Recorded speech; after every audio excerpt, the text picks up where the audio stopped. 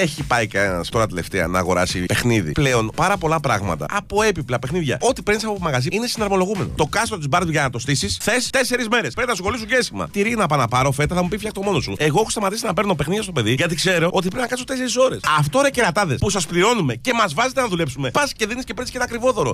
50-100 ευρώ. Και θε και 7 ώρες να σου αρμολογήσει. Πώ θα το πάτε πλέον αυτό για να μοιάζουν τα έξοδα παραγωγή. Χλαπάτσα να πάρει, θα σου πει πάρ' τα χημικά στοιχεία και φτιάχτε μόνο. Και σε αυτά που πληρώνουμε κουραζόμαστε. Θα παίρνουμε ρούχα παιδιά και θα μα λέει πλέξ το μόνο σου. Μα βάζουν και εργαζόμαστε ακόμα και για τα δώρα. Σταματήστε ρε. Έχουμε κόψει να παίρνουμε δώρα στα παιδιά μα. Δεν μιλάμε για κάτι άλλα ποδήλατα που φεύγει με τι ρόδε εδώ πέρα και τα τιμόνια έτσι. Θα πάω να πάρει αυγά και σου δίνει το κοτόπουλο. Πάρ' το και τα εσέτο να στα πετάει μόνο του. Σετ κουζινάκι παιδιά. Κοιτάνε για ακριβό. Δεν κάνω πλάκα. Το ανοίγω και σκάει μέσα χάρτη το οποίο παιδιά πρέπει να έχει τελειώσει διδακτορικό και να είσαι και πυρηνικό φυσικό. Με το που το άνοιξα το έκλεισα. Και τι είπε στο μωρό. Στο μωρό παίζει με το κουτί σκέτο.